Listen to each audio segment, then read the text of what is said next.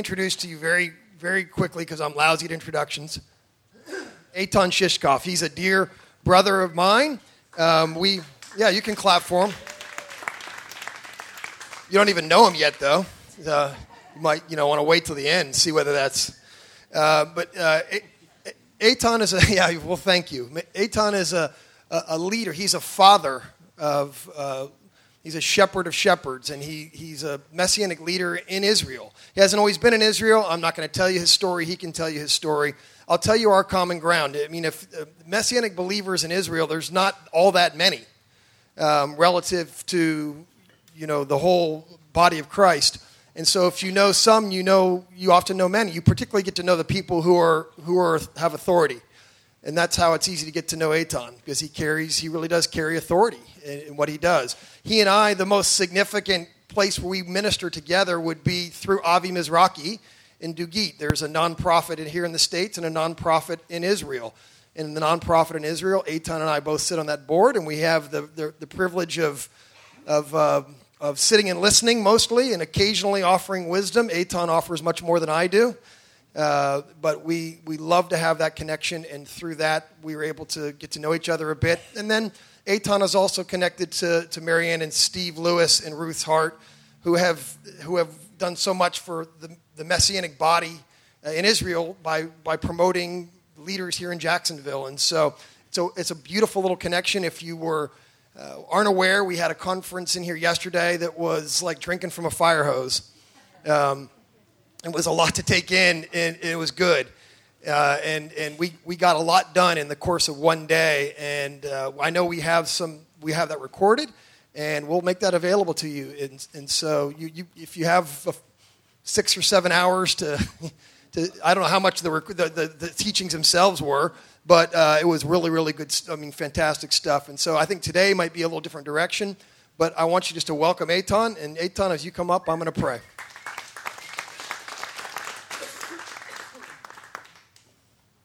So again, Lord, we thank you for your son and our brother. We ask, Lord, that you would pin him down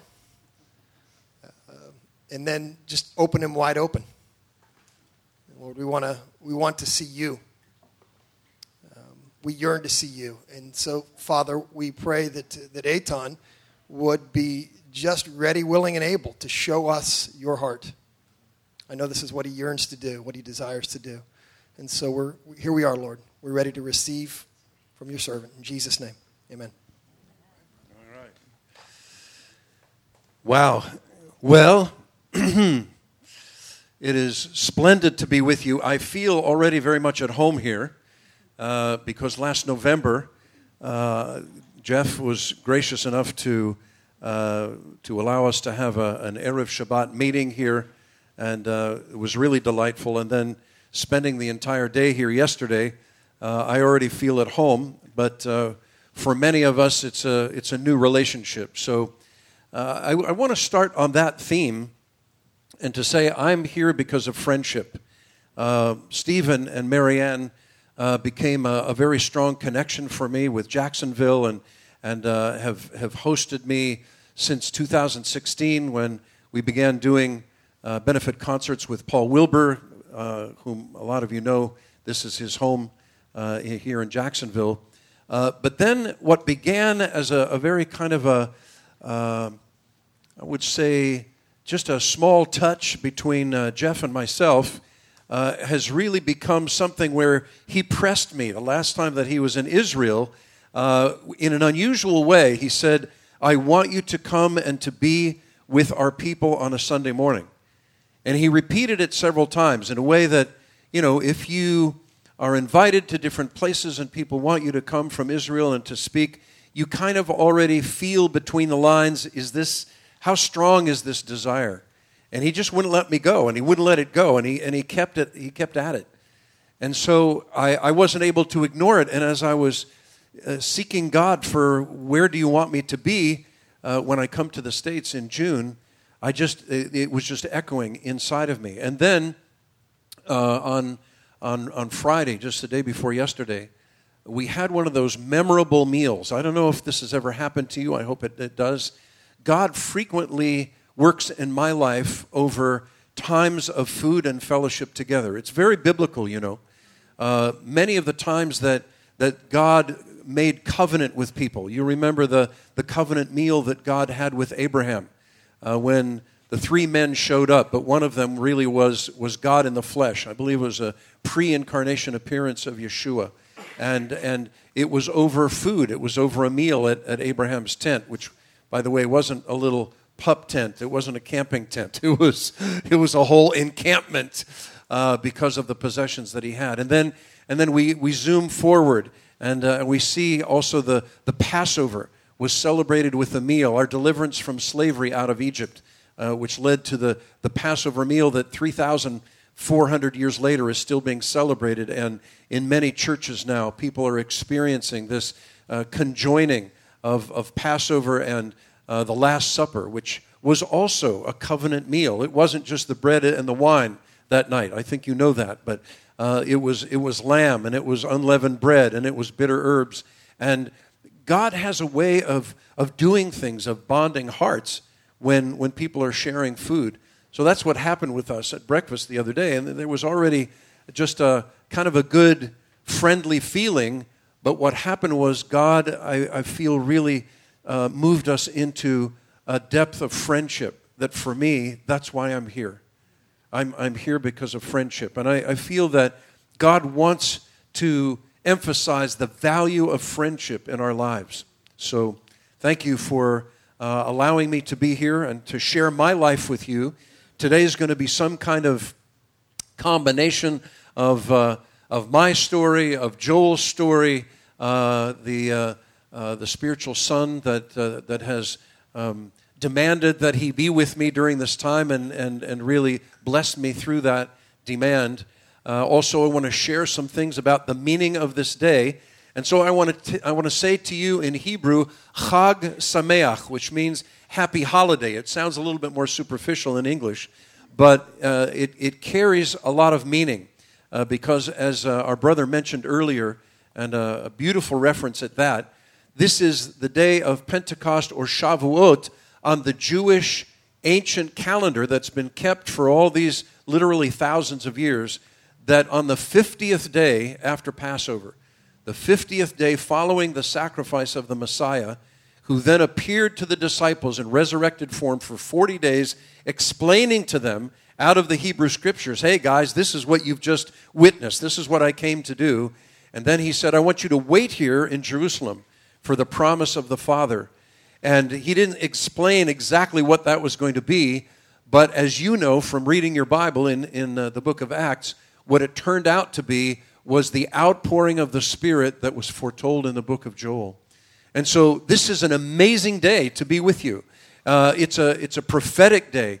And I feel like God wants also for us today to capture the fact that He has put us in His story. We don't just read the Bible and say, wow, that's cool, and I want to learn more, and these people did all these great and marvelous things, and the people of the Bible that did this stuff are my heroes. But God wants to create a heroic generation now, here and now. And our sitting in these chairs today is about being equipped to go out. It's about doing the stuff that Jeff talked about. I love that concept. Feeding a lunch of burritos. I want to come. I love burritos. To the workers out there on the highway, what a statement that this is not just some kind of, enclosed enclave. Yeah, we meet on Sunday, but we don't really, do too much about it the rest of the time. And, we check that box and then we go out in the world and nobody really knows about the Yeshua, the Jesus that's alive in us. So this is a time to realize that you have a place prophetically in the plan and the purposes of God. Thank you. I don't mind giving cues for amens. It encourages me up here because it gets a little bit lonely. And the lights, and I have to kind of look out here and duck down to see where you are because I like you. I want to see your faces. Well, this feast has amazing significance. I'm not going to go into a long teaching about it, but I can't be here on the day of Shavuot, which, by the way, means weeks. So it's talking about 7 weeks, 49 days from the time of Passover. That's how this feast got its name in Scripture and in Hebrew, and that's the way the guys knew about it in the first century because, they weren't really functioning in Greek. They were functioning probably in Aramaic, which is a Hebrew-derived language of that day. But some of the symbolism of Shavuot, I think, really points to you, and it points to us together. One of the main symbols that's given in Leviticus 23 in the instructions is the waving of two loaves. So, as you might know, Shavuot or Pentecost is also a harvest feast, which is celebrating the inbringing of the wheat harvest. And at this time of year in the Galilee where Joel and I live, you see vast fields, golden fields of ripe wheat. It's so dramatic. I can't look at it without sensing just Yeshua's words about, the harvest is great, but the laborers are few. Pray that the Lord of the harvest will send laborers into his harvest field. Or the harvest is already ripe, and it says white in the English, but really it's a golden harvest of wheat, and that represents the world, doesn't it? It even says in the Scriptures, Jesus said that the harvest is the end of the age. I don't know about you, but I'm pretty sure that we are entering and have entered the latter days. I think these are the days that are spoken of by the prophets. And one of the main reasons I know that is that my address is in Israel. And it has been for the last 26 years. I'll get to that in a moment. But these two loaves, what can they possibly represent? They're not like the matzah, the unleavened bread, which obviously represents Yeshua in his pure and sinless form. But it represents us because leaven is kind of like, okay, we're not yet perfected yet. In the spirit, in our position we are, but in our lives we're not. As I love Jeff's transparency about his own struggles, and we all have them. But these loaves represent us. And why two? Well, because as it unfolded in the book of Acts, God always intended to include the nations. And so we see Peter on the roof in Jaffa, and he gets this revelation, and the revelation's not about food, it's about people. And then they take him to Caesarea, and he's preaching to the Gentiles. He's preaching to Cornelius. And that was already a violation of kind of what the Jewish guys thought. When they first encountered Jesus, realized he was the Messiah, they knew that he was the Messiah of Israel. They didn't think really that he was the Messiah for the nations, because that was the concept. And in much of Jewry today, much of the Jewish community, there's not an understanding of how God intends to save all of humanity. But when we read the Bible, we understand God so loved the world, all of us. And he's always loved the world. This is not an afterthought. So in the book of Acts, we see the nations, the Gentiles, are brought into this relationship, into the kingdom, as full members. I want you to hear what I'm saying. As full members. We are full members together of the kingdom of God. Boy, when I say that, something rises up inside of me. Because God wants to manifest his kingdom in our day, in our community. Is that an amen? That's a weak amen. He wants to manifest himself through us, on our streets, in our communities, in our schools, on our jobs, and yes, in the congregations. So those are the two loaves, and they're waved because it's a thanksgiving to God. I just want to do that right now. I don't have loaves in my hands. We had them beautifully yesterday, but maybe some of you, without bonking your neighbor, you could just kind of do a symbolic, yes, Lord, we celebrate the harvest. God, we ask you to bring forth the harvest. Cause us to see the ripeness of the harvest around us. It's Shavuot. It's the time of the wheat harvest. It's the time of the world harvest. God, this world is as the old saying is, going to hell in the handbasket.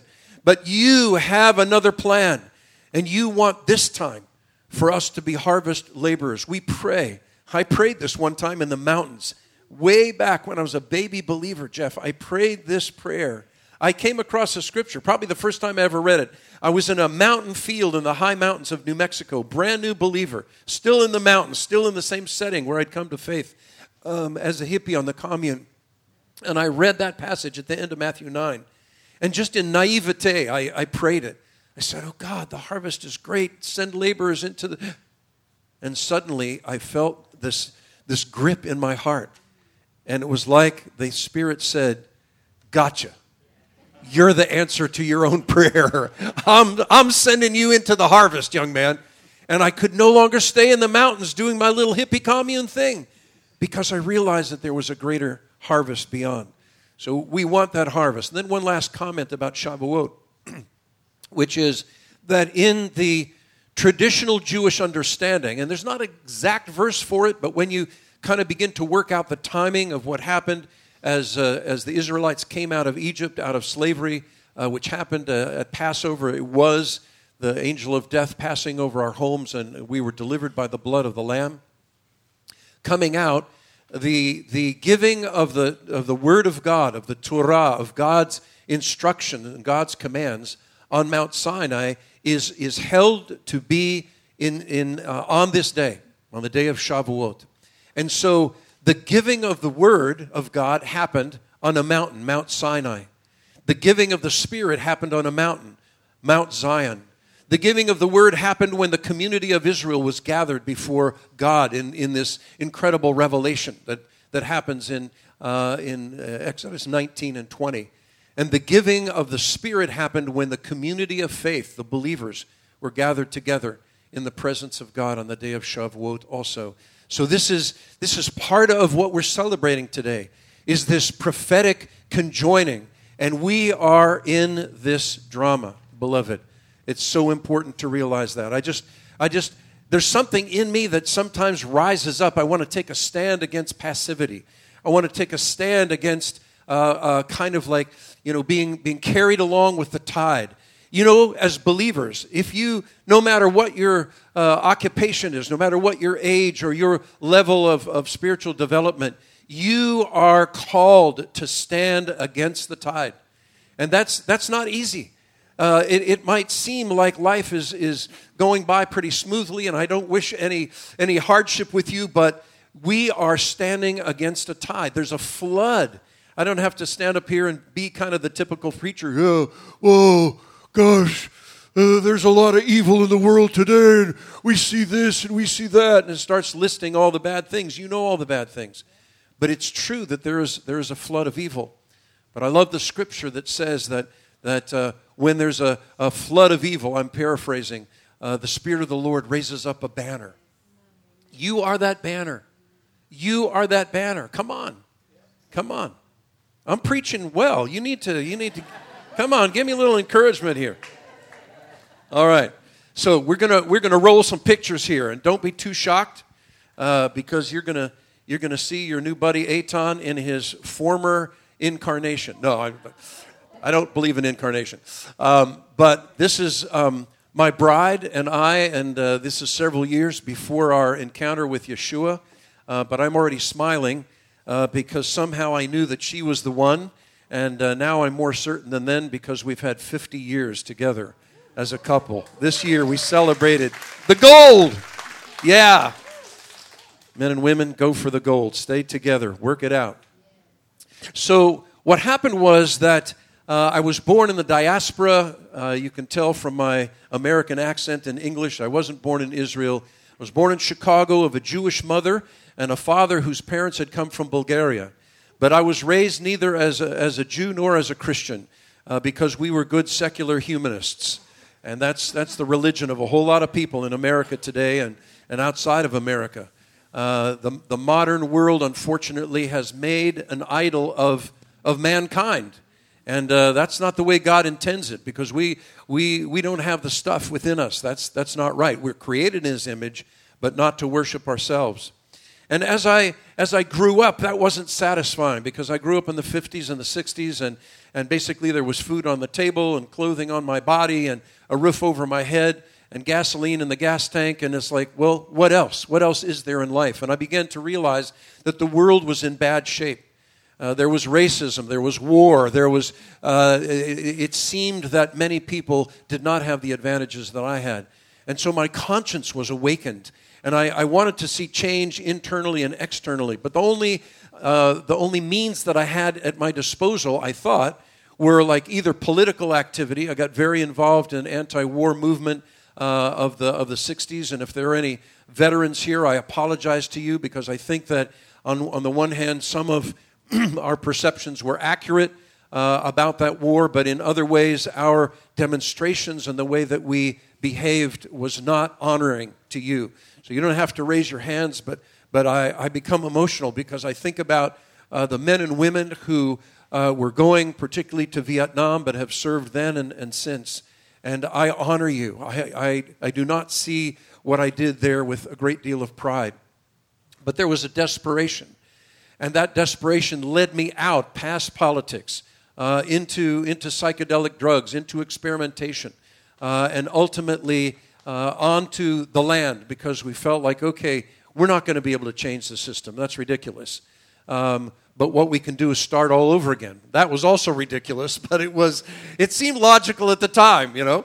And so we kind of stripped time back, turned the clock back about 100 years, and we began to live with no electricity, no indoor plumbing, and that experiment lasted 6 years. It was not a summer camp, beloved. It was.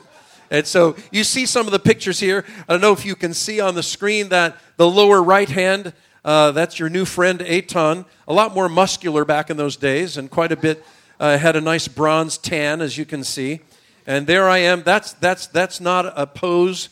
I was actually hoeing in the field. I don't know who I allowed to take my picture at that point, but anyway, somebody snuck out there with a camera. They did have cameras in those days. That was a good line. You guys are also allowed to laugh, you know. It's permissible to laugh in church, especially when Jeff and Carol are in charge. You know, I've learned that much. And so when a close friend was senselessly murdered by a total stranger, it destroyed my world. It destroyed all of the concepts I had of how by simplifying my external life I could somehow reach spiritual enlightenment. It didn't work that way, and I had no clue.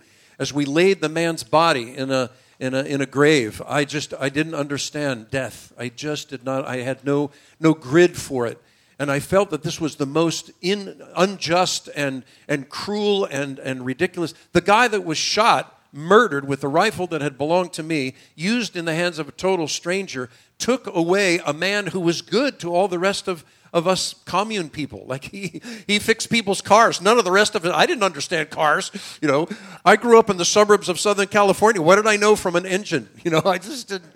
That wasn't my thing. I didn't understand engines, but he did.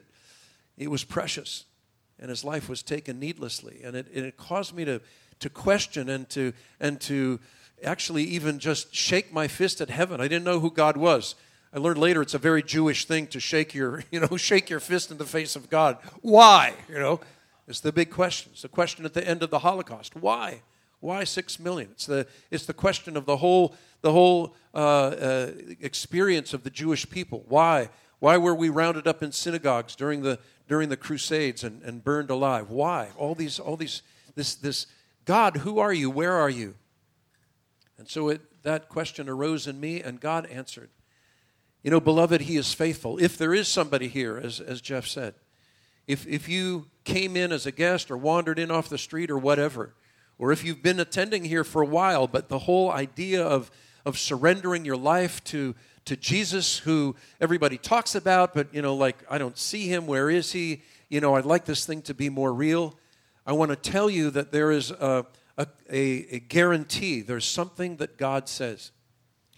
He says, you will seek for me and find me when you search for me with all your heart.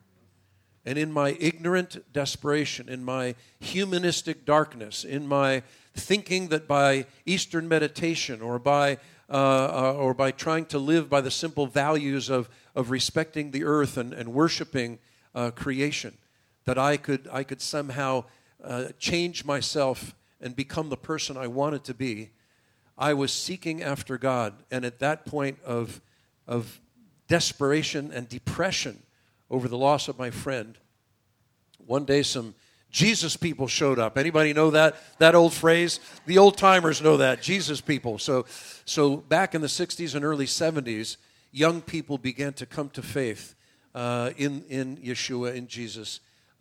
Just out of that whole movement and the same disappointment that I experienced, the same disillusionment that our answers didn't work, and social revolution wasn't the transforming thing we hoped that it would be. And one after another, and in various parts of the States and also outside. And so these two guys showed up. They were brand new believers, brother. 4-month-old babes. But what they had that was valuable for me was they had ponytails and beards. So I said, oh, these guys are kind of cool. I can listen to them, you know. Some Baptist preacher had showed up with a tie on at our commune because he'd met some of our people in the post office way out in the wilderness. And he said, can I come out to your place sometime and just talk to you guys? And we said, sure, why not? Knock yourself out, you know. So the guy comes out waving his Bible. He's got a tie on. All these grubby hippies are out there, you know. We come in from the field. We're all kind of, you know, yeah, sure, whatever, man, you know. And he starts giving us the gospel. I mean, that dude was so bold and so clueless, you know. But God sent him, and to this day, I remember I had some strange sensation inside. Could there be something to what this guy is saying? But then I blew it off, and you know, went back to my hoe. And yet, in the aftermath of my friend's death, and when these guys began talking about Jesus, something absolutely strange and marvelous happened. Suddenly, the cabin where we were living, and we're eating our simple meal of beans and tortillas, because we lived in New Mexico, we learned to cook from the local people. I saw him. I didn't see the room anymore. I saw Yeshua on the cross. And I didn't see him from far away. I saw him close up, even closer than I am to you, my dear sister. And he locked his eyes, locked on my eyes. And through his eyes poured a level of love. Now, I was a loved kid. My mom and dad stayed together, thank God. I think more than 60 years, 65 years, I think they were married. And I never felt unloved, but the love that poured through his eyes was at a whole different level. It was pure. It was absolutely pure. And I saw that he was sacrificing himself for me when he was a perfect man. And that whole message has just been to me kind of like, I don't know, like tinny. It just didn't ring true. And I held it in contempt. But in that moment, I knew that it was absolutely for me. And this was what I had always been looking for. I had cycled through every religion, every philosophy I could get my hands on, most drugs I could get my hands on, and none of it spoke to me the way that those eyes spoke to me. And I knew that he was what I had always wanted and yet had rejected. So I came out of this vision-waking experience, and the next words I heard out of the mouths of these Jesus people were, so, you want to accept Jesus Christ as your Lord and Savior? They had no idea that I'd just seen him. So how could I say no, you know? I would be dishonest to myself. So I and another buddy, another Jewish hippie farmer, we knelt down on the dirt floor of that cabin and received him in October of 1972.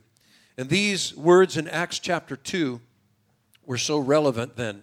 Now when they heard this, they were cut to the heart and said to Peter and the rest of the apostles, men and brethren, what shall we do? Then Peter said to them, repent and let every one of you be baptized in water, immersed in the name of Jesus Christ. Although I think Peter probably said, Yeshua HaMashiach, for the remission of sins.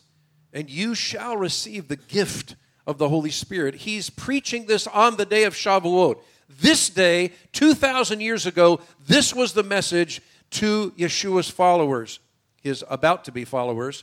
This crowd in Jerusalem that had gathered around because they heard God being praised in all of their languages by people that could not possibly have known those languages. Come on. This was a miraculous sign. This was a supernatural invasion from heaven. Yeshua said, wait for me, and the promise will come. They waited. The Spirit was poured out on this day of Shavuot as they were in one heart. The Hebrew says, lev echad, one heart. And then Peter preached this absolutely incredible message. If you time the message, I don't know, it's only several minutes. It's not, it takes me a long time to get my message out, and I hope it doesn't take too long today. But in those days, under that anointing, he gave that message. And at the end of the message, they said, what are we going to do? They were cut to the heart. What shall we do? And he said, turn from your sins. Repent means to turn. Turn back to God. Turn away. If this is a word for anyone here today, if you came in here and there are habits and there are thought patterns and there are chains that are holding you back. You might be born again, you might be saved, you might be a believer, a solid believer, and yet there are things in your life that you say, wow, I want to be more free. This is the day. This is the time. This is what it's about. And then he goes on and he says, you will receive the gift, the infilling, the empowerment of the Spirit of God. Beloved, we were created for this. This is why God made this body. This funky body was made by God so that he could fill it, so that he could use it, so that he could flow through it, so that he could live through it, so that he could bless and love through this body and through yours as well.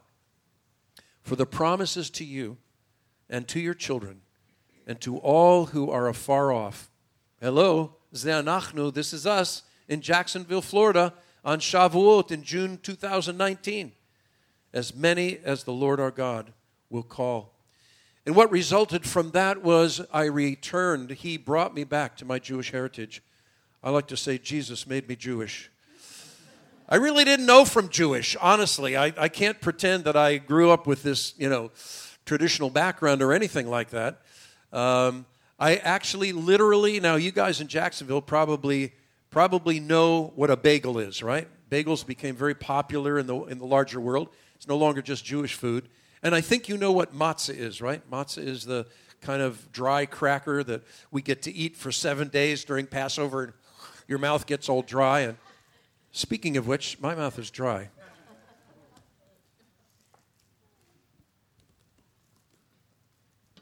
I always tell myself, open the water before you get up there, Shishkov, and then I don't do it.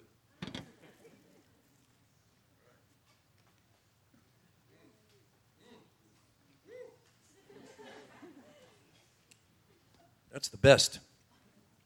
I've just baptized the table in keeping with the scripture that we read from Acts 2. I don't think that's what it means, but anyway, let your tables be baptized. Sorry. Thank you for the freedom to be silly.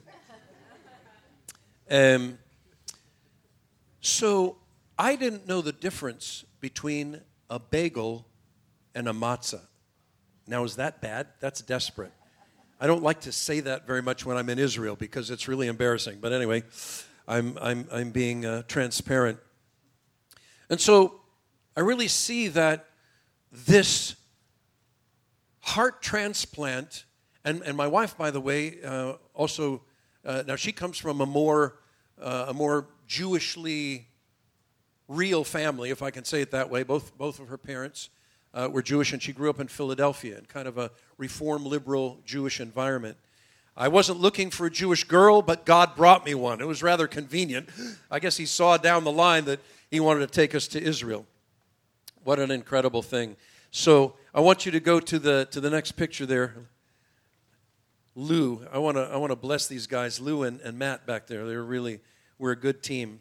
So this is my firstborn son on the day of his bar mitzvah in a Messianic synagogue in Maryland, outside of Washington, D.C. And this young fellow, on this day, he was 13. He's now 49. So you can do the math. This was a while back. And then you can see the dude in the background actually has a brown beard. Now, I want to confess, I didn't dye my beard gray just so that I could look mature. I'm confessing that to you. See, you're not laughing. Come on. I guess my humor isn't very good, but anyway. And there's my beautiful wife, and she has changed almost not at all. Joel, am I telling the truth? She still looks so much the same. And I can get very melty in my heart when I keep looking at this picture because I've already been gone from her for a week and a half, going on 2 weeks. It's getting harder as I get older. What is happening here? What's happening is that the words that Paul spoke to the Romans, and we won't go into it as a teaching. I want to get to some other things. But this idea of the Jewish people rediscovering Jesus as their Messiah and not converting to becoming Gentiles, but continuing to live and celebrate a Jewish life in the New Testament format, this took only 1,800 years to happen. I mean, just let that soak in. It's been a long time coming, beloved. And so, not because I'm really great and cool, or Joel, or our people in Israel, or in the United States that are Jewish believers, but because God, in His awesome mercy, has never let go of us. There's a scripture in Hosea that says, I will betroth you to me forever. It means God says, I'm married to you, Israel. You're going to blow it. You're going to be unfaithful. I'm even going to have to put you out of your land for a couple of 1,000 years. We were exiled from the time of the Roman conquest in 70 AD until officially 1948. That's a long time. But in God's economy, it's not so long, right? Because He says a day is as 1,000 years, and 1,000 years is a day. And so this re-emergence, this rebirth of a Jewish community of people who love Jesus as the Messiah and are not separated in any way from their Gentile brothers and sisters, because almost always it takes you guys to help us wake up. Hello. That was an amen. All right. I'll work with you. It's okay. We got time, right? We need to help each other. This is a profound reality. And the fact that God said, okay, nations, I love you too. I'm bringing you in. We mentioned that. But then He says, Jewish guys, I haven't forgotten you. I've had my eye on you. And I'm bringing you back. And what's really humbling to me is that Connie and I, my wife and I, we're 71. Well, she just turned 72 this week. Yom Huledet Sameach. Happy birthday, dear. Wasn't there to celebrate it, but, with all the technology, we did a little FaceTime. And anyway, sorry. You can tell I miss her, right? We are looking at a reawakening that signals the coming of Yeshua. What does He say in the end of Matthew 23? He says, you will not see me again until you, and He's speaking to Jewish people gathered in the city of Jerusalem, until you Jewish guys, until you say, Baruch haba b'shem Adonai, blessed is He who comes in the name of the Lord, which is a quote from Psalm 118 in the context of the Messiah returning and coming and making His appearance and taking His throne in Jerusalem. Amen, amen. Come on, Lord. So the times in which we live are indicative, not just because there's a flood of evil, but because the Jewish people have returned to Israel, have our own nation, but not just that, because physical return is not enough. There must be spiritual revival, and that revival is reflected in the fact that we are here with you today, and we're loving the Lord. And he encountered me back there on the hippie commune in 1972. And has not let go of me ever since. And He's not going to let go of you either. All right, I got to speed on. This is too much fun. Fast forward quite a few years, all right? So we come into the Messianic movement, and I get involved, and I'm in ministry and working in this Messianic synagogue and learning how to blend a biblical Jewish life with New Covenant faith. And of course, it was Jewish guys that wrote almost all the New Testament, with the possible exception of Dr. Luke. And in the winter of 1989, can we see that one? I get this vision in the time of prayer. Now, if you'll remember, those of you who were around back then and watching the news, something happened in November of 1989 that changed world history. Until that time, there was something called the Cold War. Anybody remember that? Right? We weren't friends with the Ruskies, were we? No. And that guy Nikita Khrushchev, and he's banging his shoe in the UN and all this, and and then they send up Sputnik, and we're kind of embarrassed, and all the space race and all of that unfolded. And I grew up actually expecting World War III. So that was part of what informed my whole political view was, I was like, peace, dude, peace, let's not blow each other up. Anyway, I live in Israel now, and my grandson is a commander in the IDF, and, I believe in defense, believe me. The world is a nasty place, and if we don't defend ourselves, we'll get we'll get drowned. Anyway, I'm in prayer because there's been a release of the Jewish people who were held inside of essentially a 70-year-plus prison of communist Soviet Union. But there are some 3 million Jewish people by that time, and maybe more, in the former Soviet Union. And those people are prevented from celebrating anything traditional, from learning Hebrew. All you had to do was be found with some kind of a little instruction book with Hebrew, maybe even just the Aleph Bet, the letters, and they're taking you off to prison. So it was a radical thing when in November of '89 the Berlin Wall fell. And the courage of those people, to me, is really admirable. That Berlin Wall fell down, meaning that you're cold, aren't you? Poor dears. If you were up here, you wouldn't be cold because you'd be, gesturing and doing it. I left my jacket at the chair, but be warmed and fed. No, Are we having fun? I'm having such a good time. Jeff may never invite me back, but I'm having a great time. So the wall falls, the end of communism, and the Jewish people pour out of the Soviet Union, mostly to Vienna in Austria, and I think, where else? I think in Italy, maybe in Rome. And they're in these various camps. We heard about it. We started praying. And I'm praying for the salvation of these Jewish people because they've been blocked, both from anything of Judaism, but also certainly from knowing the Messiah. It turned out they were incredibly open, and people just, there was this incredible kind of revival among the Russian-speaking Jewish people. And I'm praying, and this is what God shows me, an oasis in the desert. And then the Spirit of God interprets this vision for me, and I understand that this is something that's to be in Israel, that it has to do with providing for the physical need, because the Jewish people pouring out of the Soviet Union usually had a couple of little nylon bags. That, I came back to Israel. I'd been married about 25 years, and we had a 40-foot-long container that had to be shipped on a big boat overseas. That's how much we had accumulated as good Americans over the 25-year period. But these people were coming with nylon bags. Just nylon bags. A few pieces of clothes, maybe a picture, just meager possessions. And so God helped me understand that there would be a need for humanitarian aid in Israel. I still didn't know about the Ethiopian Aliyah, the return of Jewish people from Ethiopia, which wound up delivering me a son-in-law, which I'll show you in just a moment, his picture. But what happened was that I saw the combination. You see the water there at the bottom?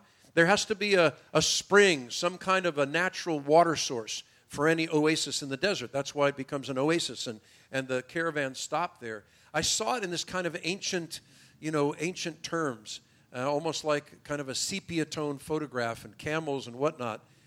And what I understood was that God wanted to establish something that this phrase echoed in my mind, tents of mercy.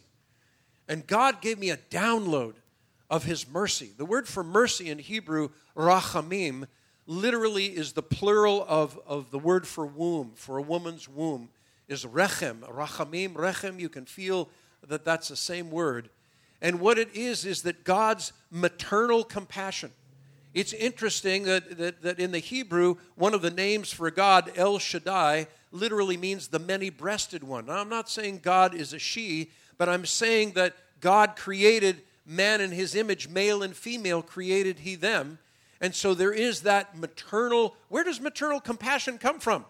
It doesn't just kind of come out of the thin air. It comes from the nature of God. It comes from that aspect of God. Because God loves children. God has this incredible nonstop compassion. And throughout the prophetic scriptures, we'll read one to you right now in Jeremiah chapter 30. God says, I will turn to you in mercy. Though you have rejected me, I've not rejected you. And here He says in Jeremiah 30, for I will restore health to you and heal you of your wounds. Think about the Holocaust. Think about the seeming rejection, the feeling of God betraying us and leaving us high and dry, abandoning us. But He says, I will turn to you, says the Lord, because they called you an outcast. This is Zion. No one seeks her.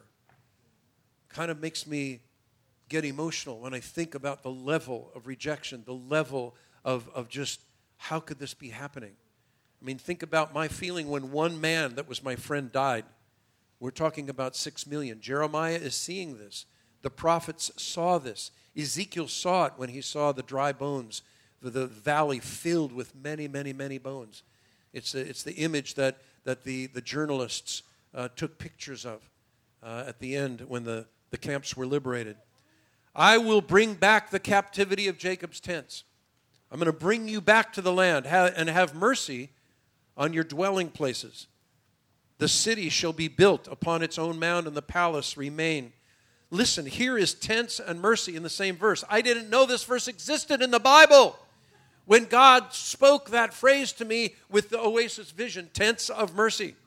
But I found it later, and I realized that prophetically it fit perfectly with what God intended to do. Because he says their children will be as before, and their congregation will be established before me, and I will punish all that oppress them. This is an amazing promise, and it goes on in Jeremiah 31. We won't take the time, but in the first part of Jeremiah 31, he says, I'm going to bring you back. I'm going to bring you back from the land, and you will have tears in your eyes, and your women will be with child. That was Connie. We came back, and she was 3 months pregnant and 45 years old, going to an old new country. I mean, come on. My wife is really the hero of the story. I don't even come close. Behold, the days are coming, says the Lord, in this context, when I will make a new covenant with the house of Israel and with the house of Judah, not according to the covenant I made with their fathers, when I took them by the hand to lead them out of the land of Egypt, my covenant which they broke, though I was a husband to them, says the Lord. Okay, I knew that wasn't right. Oy vavoy. You see, my clock was saying 11 o'clock. That's really not fair. And the man told me to end at 11:45. Now I'm in deep holy doo-doo.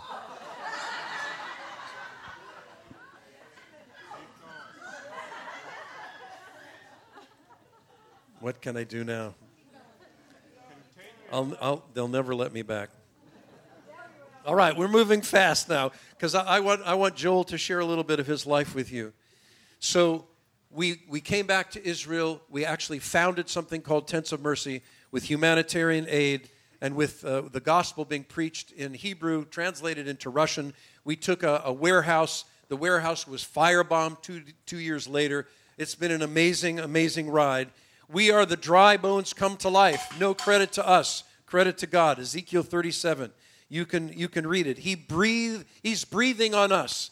But we're a remnant. We're a fragment. Much more is needed. And that's where your intercession and your friendship come in. Let's look at the picture. It says, dancing after the fire. This is actually my son carrying the Torah. This is in 1997. And then the scripture that I referred to about God, well, I referred to an earlier one in Hosea. This is Hosea 3. Afterward, after this long period with no government and no priesthood, where the children of Israel will abide for many days, he says, after this period of time, the children of Israel shall return. Hello, that's us. And seek the Lord their God, also sought him, and David their king. This is prophetic language for the Messiah because in Hosea's time, David had already been dead for 300 years. So when the prophets speak of David, they're speaking of the son of David, the Messiah. They don't know the name Yeshua, but that's who they're talking about. They shall fear the Lord and his goodness when? When? In the latter days. That's now, beloved. We're in the latter days. And so zooming forward, we had the opportunity to plant the first congregation, 4 daughter congregations in the Galilee area. God spread us out. We began to touch lives. Now the original congregation is being led by my daughter and her Ethiopian husband. You can see them there. We're in the Haifa Bay area. We planted a congregation in Akko, just up the coast. The next man is a native Israeli, and he is a Cohen, which means that his lineage goes all the way back to Aaron. He grew up in Akko. He's preaching the gospel in native Hebrew. I preach the gospel in fumbling immigrant Hebrew, but he preaches it in native Hebrew. It's incredible what God has been doing. in just a little bit of time, just a couple of decades, what's happening is transforming the country of Israel. People are beginning now to realize that you can be Jewish and follow Jesus. It's still not something everybody is asking, what must I do to be saved? But through men like Avi Mizrahi, who's a really close partner. And I pushed Jeff. I said, Jeff, I don't want to come here if this is going to detract anything from the commitment of Maranatha to Avi Mizrahi and Dugit. After all, I'm on the board, and we are ministry partners in the land. In fact, Avi, I want to say something. There is nobody that has a heart for the unity of the body of believers in Israel like Avi Mizrahi. You guys continue to back him and support him and love him. And it's amazing what God's doing through his life. Then there was a Russian immigrant couple who appeared around the same time I did. Young kids they were then. He's now 50 years old, this man. And he planted a congregation. 2 slides down, there's one here of American couple that's functioning near Tiberias. But then the last of these 5 is Vakif and Tanya. Keep a little bit before then, Lou. There we go. This is a Muslim background believer. He grew up in a Muslim home in the Kafkaz Mountains and got saved through his Jewish wife, and now here he is, a Messianic rabbi. I mean, go figure the way God does stuff. I love it. It's like sending the most learned Jewish rabbi of his day to go reach the Gentiles. I'm talking about the Apostle Paul. God, how do you, anyway. I really relate to Moses, who said, don't send me. I have a stuttering tongue. I can't speak. I feel that way all the time, every day in Israel. Joel knows.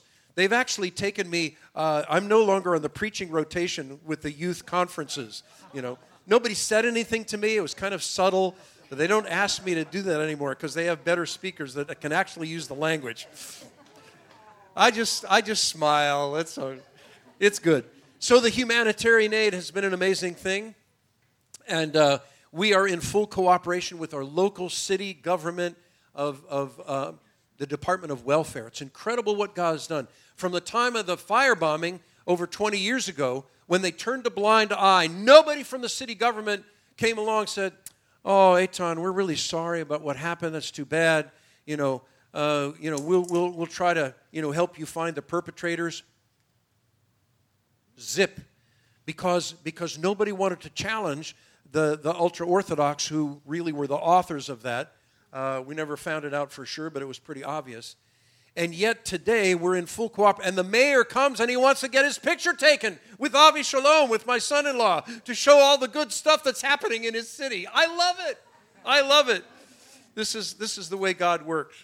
And now we come to the National Youth Ministry, which 20 years ago was born when God put a burden on my heart for the young people. They were starting to be discipled, but in English. They were starting to be gathered together, but it was good Americans that were doing it, and they didn't know from Hebrew or Jewish identity. And I came along innocently. I said, guys, where's this going? Is it ever going to actually, become Israeli? They said, aha! You're what we've been praying for. Eitan, this is yours. So they go, here it is. And so Katsir, or harvest, was born. And I want to ask Joel now to come, because if you look really closely, I don't know if the guys can do one of those things, with your fingers that you expand it, but I can on my iPad. And when you look at the upper left-hand corner, look at this, Joel. There's this funky old guy with a big kind of a broad-brimmed hat, because we were taking a hike, and my arm is around Joel. And I want to say one of the true privileges of my life is to be a spiritual dad to this man. He is so precious to me, he and his wife and their son. And God has linked us together, particularly for the youth of Israel. Joel, would you share? Thank you very much. So I really appreciate Eitan and his leadership. I know we have to finish, so I'm going to make this really quick, just to share with you a little bit about what this youth camp is. It's called Katsir, which means harvest, and our heart is to reach the teenagers of the Messianic body in Israel, specifically the Jewish Messianic body. We want to reach the teenagers before they go into the army, empower them to live radically and fully for the Lord. They face immense peer pressure as high school students. who are normally on their own by themselves. And then they face immense pressure in the army. And so we're trying to get these kids to engage them with the Word of God, engage them with the Holy Spirit, be empowered to live for God. Experience. One of the main visions or desires that we have for our camps, that we have 3 times a year, is that these kids come and experience God. Not just hear, not just learn about it, not just get preached to and hear a good sermon, but that they experience. Experiential knowledge is much greater than head knowledge. And so we're desiring and wanting to see them experience God in a deep way that transforms and changes their lives. And so one of the few ways to do that is by them encountering the Holy Spirit. Yeah, this is what we're talking about in Pentecost, is that we want them to encounter God through the Holy Spirit so that they can know the love of God. In Romans 5, it says that the Holy Spirit pours the love of God into our hearts. So they need to encounter the Holy Spirit, and sadly, this is not something that is greatly, that they're very exposed to in the Israeli Messianic body. There's not a lot of Spirit-empowered, how would I say this? Katsir is somewhat of a unique place where they can encounter the Holy Spirit. That's how I'll put it.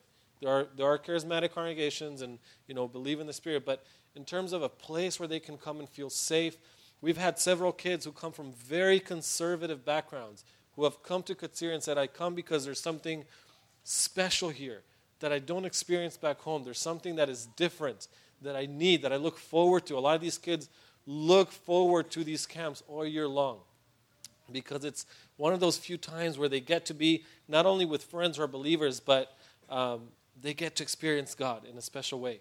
And that is something that we are privileged to be able to serve and see them grow and change.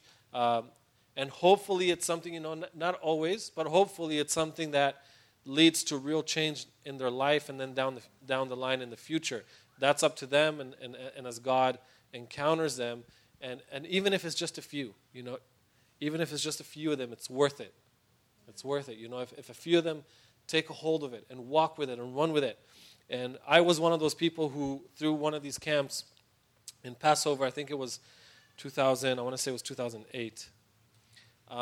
My dad was an alcoholic, and I dealt with a lot of with issues with my dad. And I came to a place where he wanted to kick me out of the house because he was a violent person, and I would stand up for my mom, and he wanted to kick me out of the house at one point because I dared to stand up to him. And I was filled with hatred towards my dad. I hated him with, I can't even explain how much. I would dream about killing him at night. I would have just constant dreams about killing my dad. And I realized something was wrong in my heart. And I came to this camp, and I knew something was wrong in my heart, and I needed deliverance. And I was actually a small group leader. Because I came back to Israel at the age of 17, and at that time there wasn't a lot of young adults. So as teenagers, as a 17-year-old teenager, who I loved the Lord, I was on fire for God. I had my issues, but I was on fire for God. I was a small group counselor for 14 and 15-year-olds, So I'm actually a small group counselor as a 17-year-old or 18-year-old teenager, but here I am in need of God. And so I'm there in the camp. I'm supposed to be, somewhat of a leader, and in the middle of the worship, the Holy Spirit falls on me. Nobody was praying for me at first. The Holy Spirit falls on me, and for the rest of the worship, which was about 40 minutes, just weeping and screaming on the floor, just being delivered from hatred, like deep, deep hatred. And it was the beginning of a process. It wasn't the end. It was the beginning of a process that took some time, where the Lord just encountered me and began to deliver me from hatred. And I've seen this happen over and over with other kids as well. And so this is one of the reasons I believe in what we do, because I've experienced it. I gave my life to the Lord at a teen camp. So we are passionate about these camps being an opportunity. Not all of their life will be transformed, but it's an opportunity for them to encounter something real because I've also seen it. I've encountered it. I've lived it, and I want to see others live that as well. So this is one of the things you guys can be praying for us as we continue to put on these camps. We need the prayers of people for just the continuance of God to pour out His Spirit over these kids, over our leaders, over our small group leaders. I was one of them, over our small group leaders. They need to encounter God as well, and we have a lot of volunteers that come in. Just pray for the young generation in Israel. With the pressure and the difficulties that they will face, they need your prayers. Amen.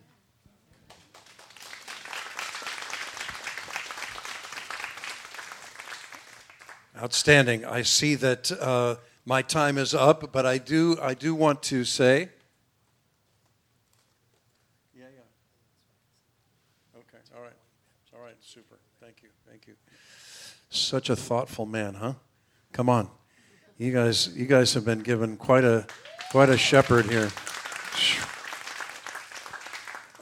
So, what you can see here is this prophecy that was made by, or referenced by Peter, which in one phrase in Joel chapter 2, it says that your sons and daughters will prophesy. So one of the attributes of these end times in which we live is the rising up of a young generation of leaders and of young people who are filled with Yeshua, filled with His love. And it's for us, the more old-timers, to encourage them. You see that I'm committed to this, to raising up young leaders, and this is what we're seeing. Lou, if you'll just kind of cycle through the rest of the slides, I just want people to see the Malachi says that before the great and terrible day of the Lord comes, that the hearts of the fathers will be turned to the sons, or the children, and the hearts of the children will be turned to the fathers. This is an essential aspect of the times in which we're living. And then I want to conclude with this note that in the Galilee, there are both Jews and Arabs who love Jesus. And this is our place of unity. This is the hope for peace in the Middle East. It's not going to come through President Trump. It's not going to come through the United Nations. It's not going to come through any other means but through Jesus the Messiah. Amen? And so we actually have organic relationships with these people. And you see that in this picture. Fields of wheat. If you go to that, the last one, it has the big logo, Fields of Wheat. The next slide, please, Lou. Not that one. Just before. There we go. This is a combination of discipling of young people, the camps that Joel and I are involved with, this Arab-Jewish brotherhood in the Messiah, and we are believing God for a place. We haven't gotten the land yet, but we're believing to establish a center, a physical place where people can come and conduct camps and workshops and work and serve, and it will be a place where you can come also and to serve and worship with us. Fields of Wheat. If you'd like to have more information about it, there's a sign-up sheet in the back. And if you probably haven't gotten a calendar yet for the end of 2/19, 2/20, this is my wife's artwork. I love you. Thank you so much for letting us be here. We really, really treasure this relationship.